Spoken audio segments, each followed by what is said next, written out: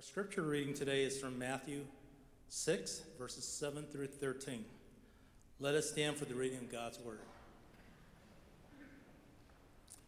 When you pray, do not keep talking on and on. That is what people do when they do not know God. They think they might be hurt because of their many words. Do not be like them. Your Father knows what you need even before you ask him.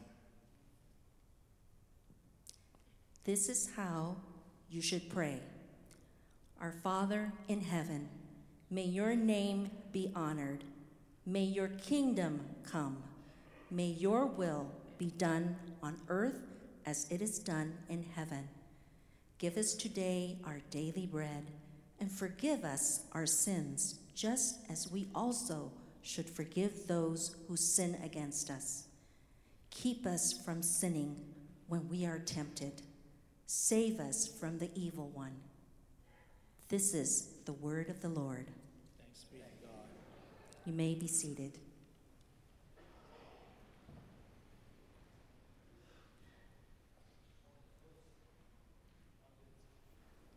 There.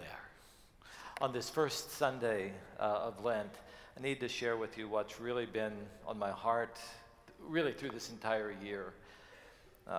I think even as we did our Restart series this past few weeks, I told you that it's been a deep longing as your senior pastor that each one of us might grow deeper and more intimate in our daily experience of God.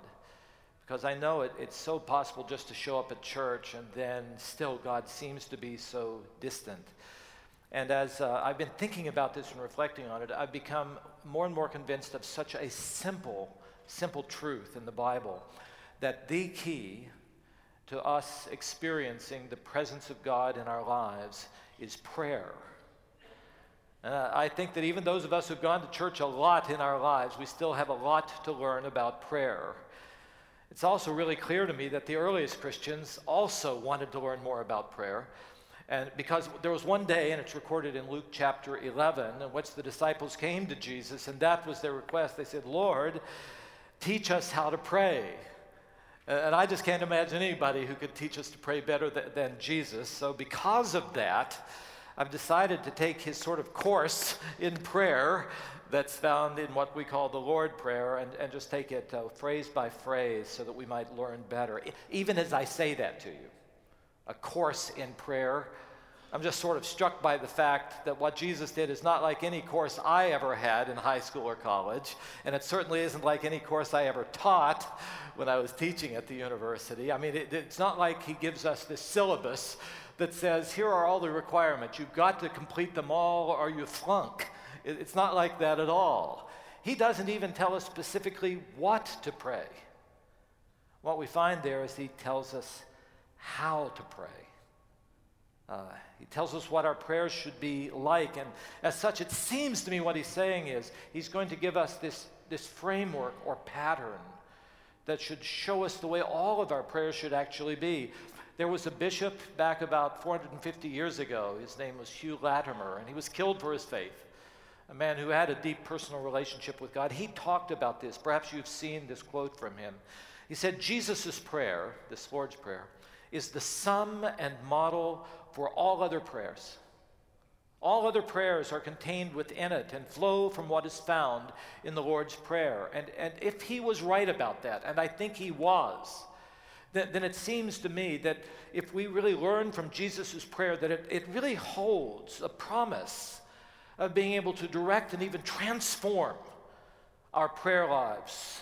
And that's what I am praying will happen, that you and I will learn to live and experience God day by day.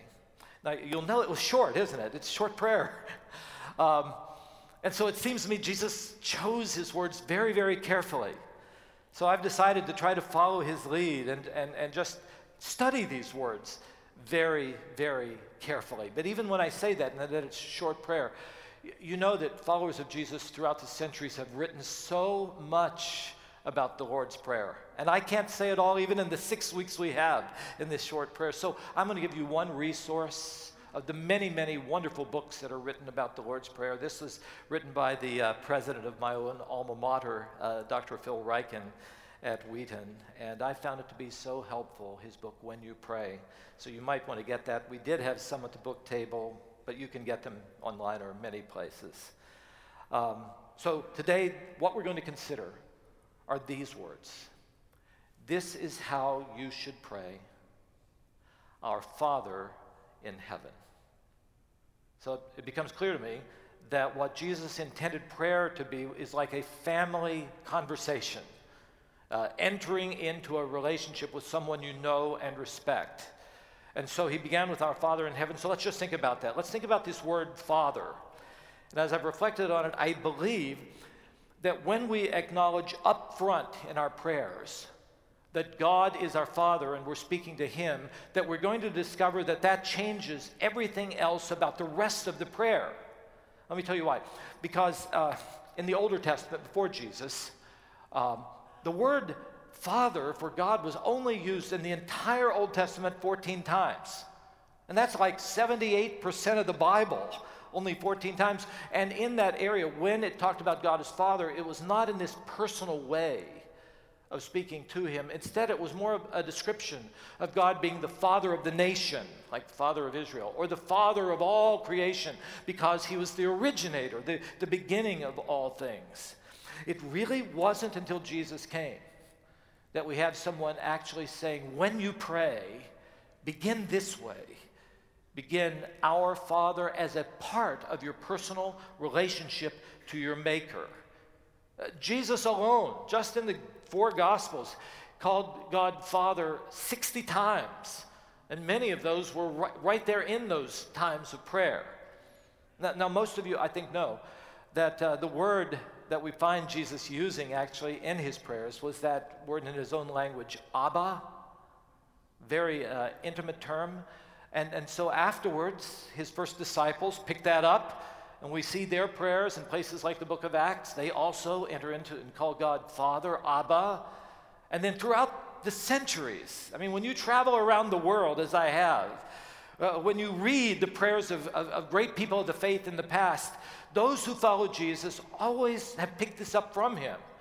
We learn to enter into a relationship with God as Father, and it's clear to me that Jesus felt like this notion of the fatherhood of God was foundational for understanding what prayer is about. So I want us to start where Jesus started. Now, I think we also know that the Bible says that the only eternal Son of God was Jesus, you know, as Jesus would say in John 3:16, the only begotten, the eternally begotten Son of God, that very difficult concept to get. But the beautiful thing we believe when we come to church is this.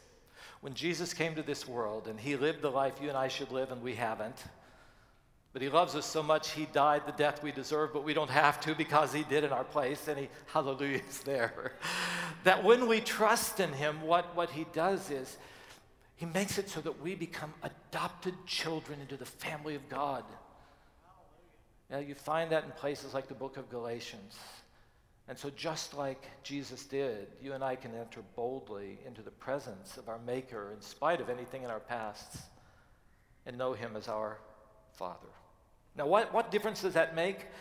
There are many differences, but there are 2 things that just jump out at me. One of them is intimacy, and the other one, and I think this fits with Chinese New Year, that when I heard Jenny and Anthony say to us, it shows respect or a bit of reverence. The intimacy is this. When you enter into prayer, you've got to know that God cares about you. He loves you more than you love yourself or that you could care about yourself. You don't have to beg God to love you or to love other people. He already does. And when that's true, you can just pour out your heart to him.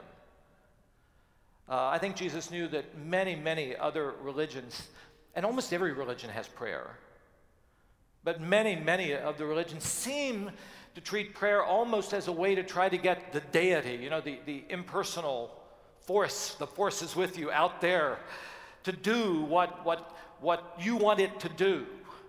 And Jesus had experienced that. And that's why in verse 7 he will say, don't pray like those who don't know God.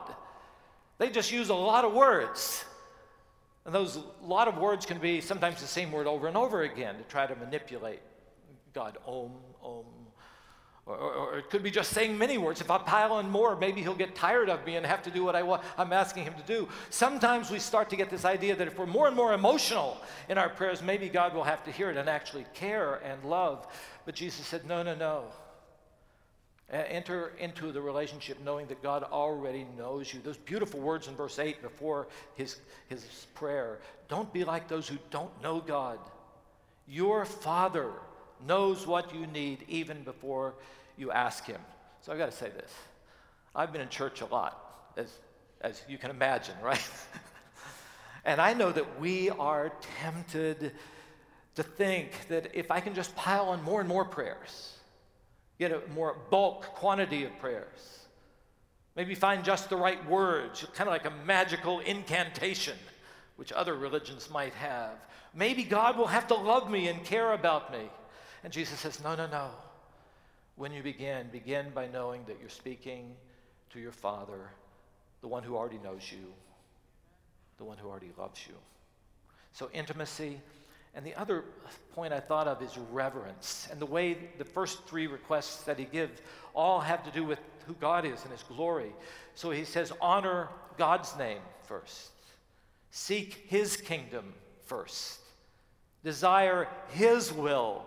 Boy, here's a hard one. First, rather than your own. That's where it begins. So I've thought so many times when we pray, the main thing we want to get to those things that we want to ask God to do.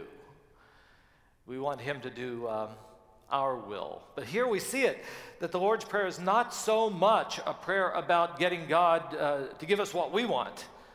It just begins by entering into God's presence, knowing that he is God, and asking him to shape our wills to become more like what he wants and what he desires.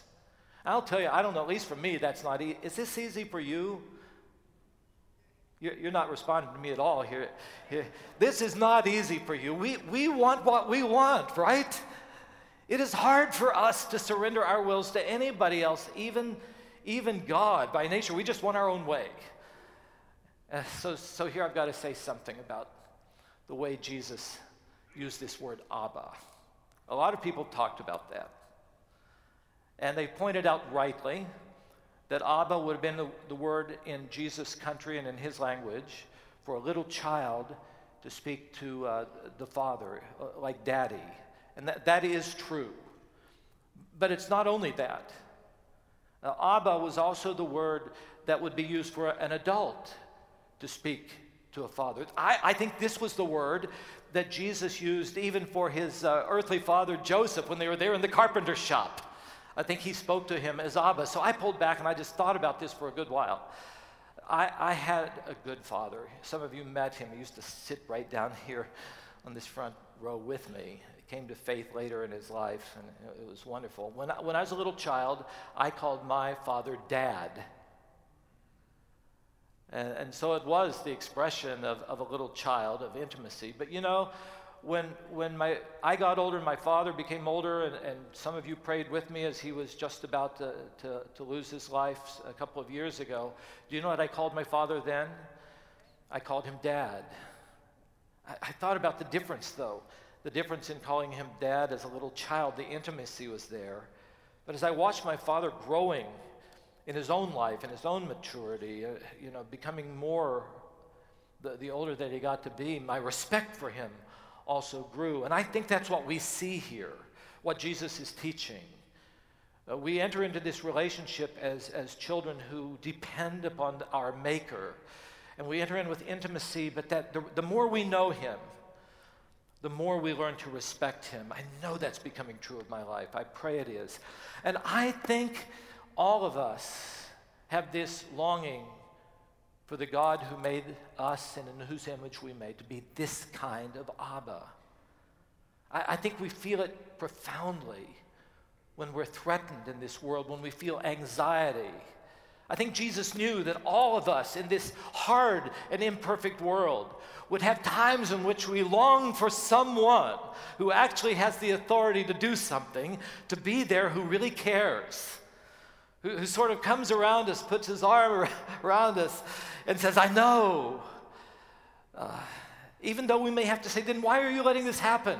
And we're going to come back to this later in this prayer. He takes up some of that as well. But at this point, who says, I'm greater than that thing you are facing. I know I will not abandon you. I will be there with you in the midst of this matter.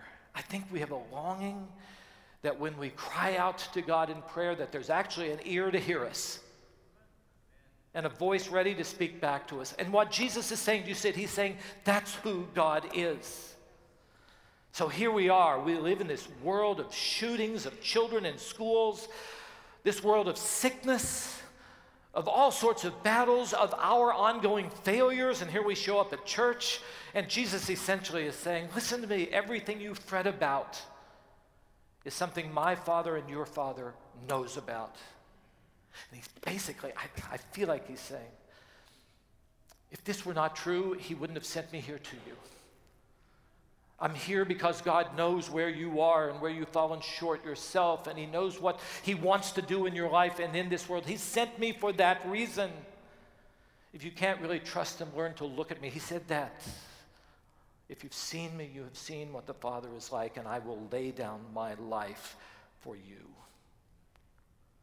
So Jesus tells us to know God as that kind of Father.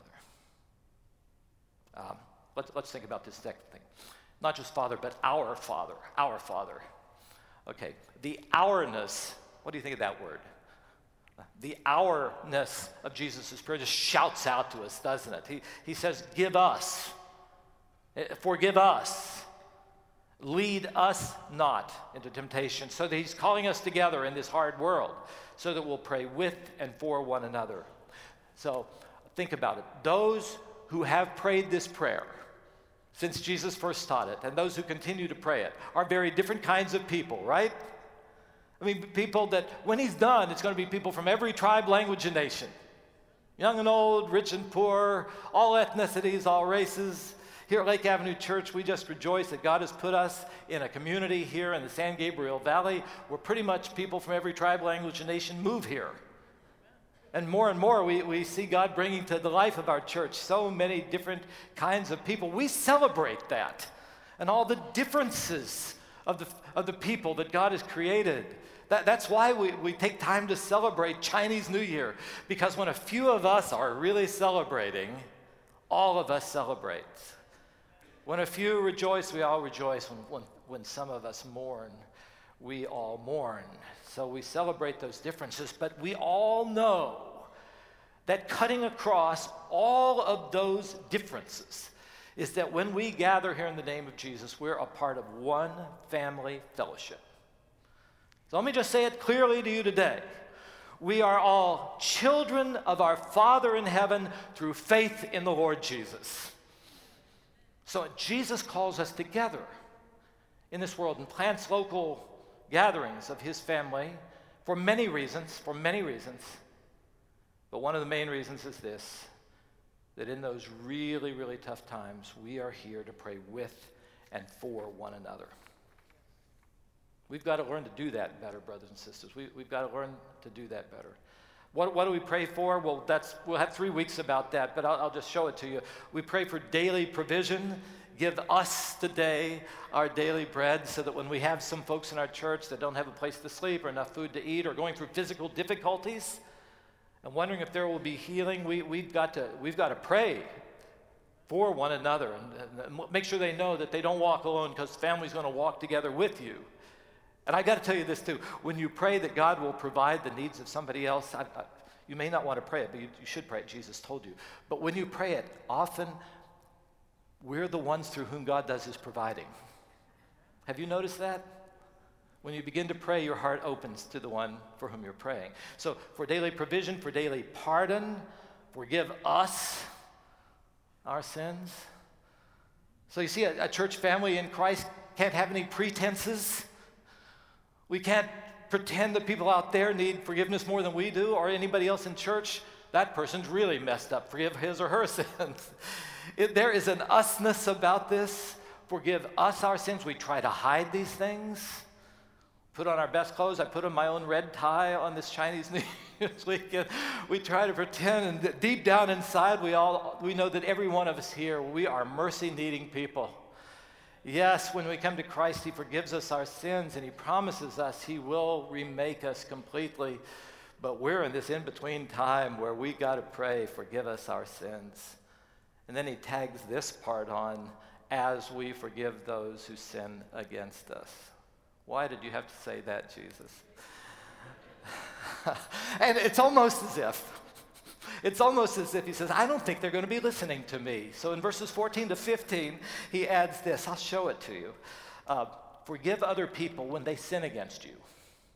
If you do, your Father who is in heaven will also forgive you.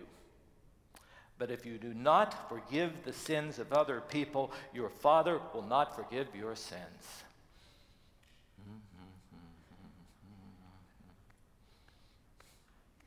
Do you like that part? There's going to be a whole sermon on this. You might not want to show up for that. So, what he's saying is this.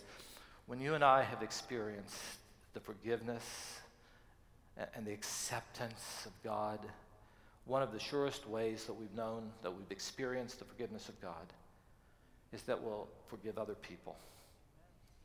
We won't think that they can't be forgiven, that we're better because we've had to receive it. So that means that a church where Jesus is the Lord, we have to be a humble people.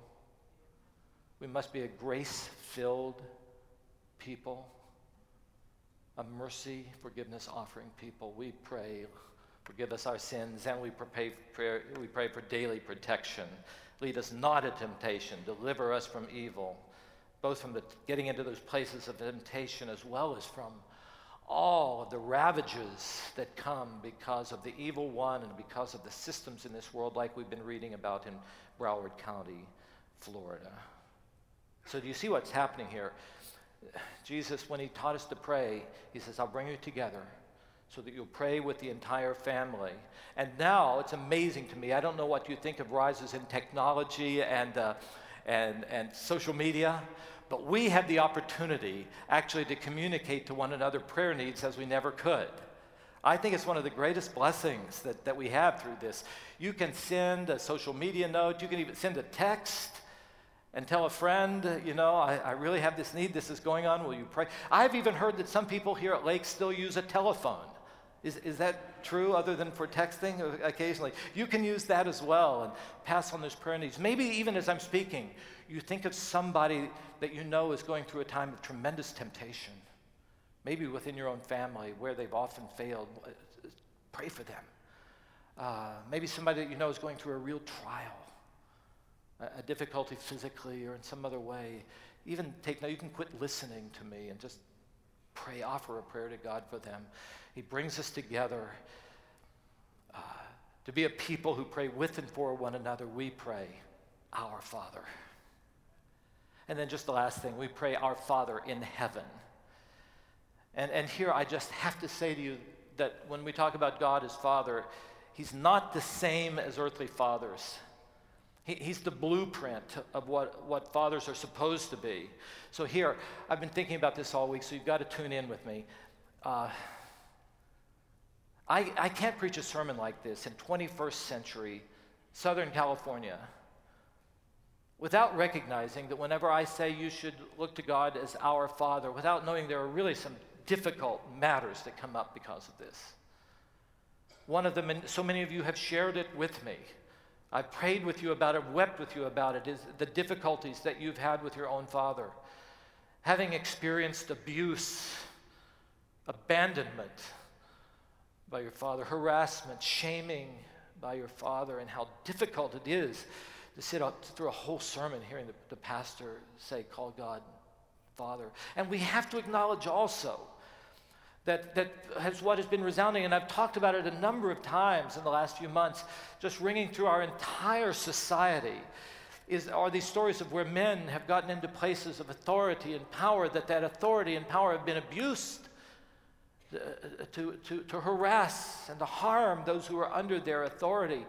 For me to get up here and preach this sermon without acknowledging that up front would be absolute negligence. I would not be a pastor who loves you at all. So let me try to explain to you why I preach it the way that Jesus taught it.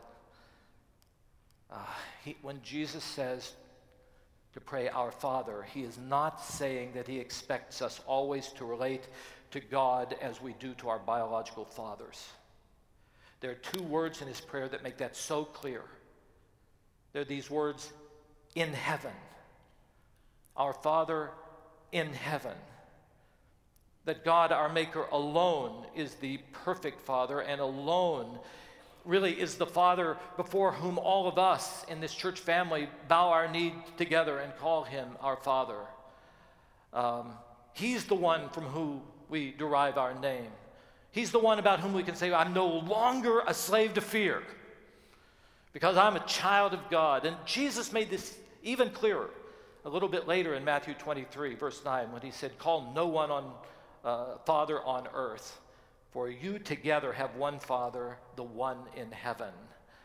By that, he's not saying that we shouldn't call our biological fathers Father. I'm sure he did that with his own. What he is talking about is what he really means here in this prayer, that there is only one who is perfect, and we have come to meet him, and together we call him Father. God alone shows us what fatherhood should be about. I've thought about this all week. This is biblical theology, that when sin entered in to this world, it affected all of us and every part of all of us. We are made in God's image, but there's no part of us that is fully all that it should be. And I'm telling you, that's true of me as your pastor too. I mean, when I put my life up next to Jesus, because I'm made in the image of God, and the Bible says he is the image of God, I put my life up next to him as the blueprint, and I'll tell you, every part of me just seems to be so out of kilter. Do you know what I'm talking about when I say that? So when I say that, that's true of every part of our lives. And that includes parenting and fathering. I look at my own life, and I want to grow. I see him as the model of what a parent should be like, and I want to grow in my role as a father, but I'm not there yet. And so every human father falls short, and some to an enormous degree. But when we come to Christ and we seek to grow to become conformed to God's image, we begin that process of becoming more. And I'll tell you, every father, and I think I would include every mother and child too, we have a lot of growing to do. And for some, there just needs to be a lot of repentance and remaking. So we shouldn't be surprised when people in general, even churchgoers, and fathers in particular, fall short of the glory of God. So I wrote this down. I was thinking, how do I say it? I think that what you long for in a relationship to a father is that he will love and care for you, that he will be one who is ready to forgive you, who will never give up on you, and will never leave you. And what Jesus is saying is, you may not find that here, but this is the relationship you enter into when you come alive to God through faith in the Lord Jesus. So I've wondered, it may be if you're one of the many here who have a challenging relationship to your father, you may have a deeper longing than others for the kind of father your Father in heaven is. It may therefore be that you'll be even more grateful when you actually meet him and see what he's like. Your grateful experience will be that God will not abuse you, but bless you. He will never shame you, but show you grace. He will never abandon you, but be with you always. He will never even be taken from you by sickness and death in this world, for he is greater than those things. And he loves you with an everlasting love, and there is nothing that can separate you from the love of God your Father that comes through faith in Christ Jesus our Lord. Amen. So what we are doing when we actually sing these songs as we have today and fall before God as our Abba in heaven, we're saying our ultimate allegiance is to you and you alone. Our identity really is in you, even more than in our biological families, far more than in our national citizenship. We have a different king, a different kind of Father.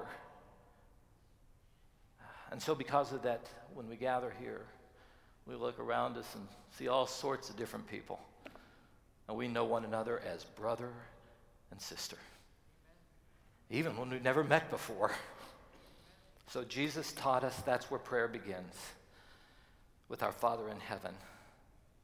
So the main thing in prayer is not that we find some way to get God to give us what we want him to give us, but we find instead that he gives us the thing we most long for: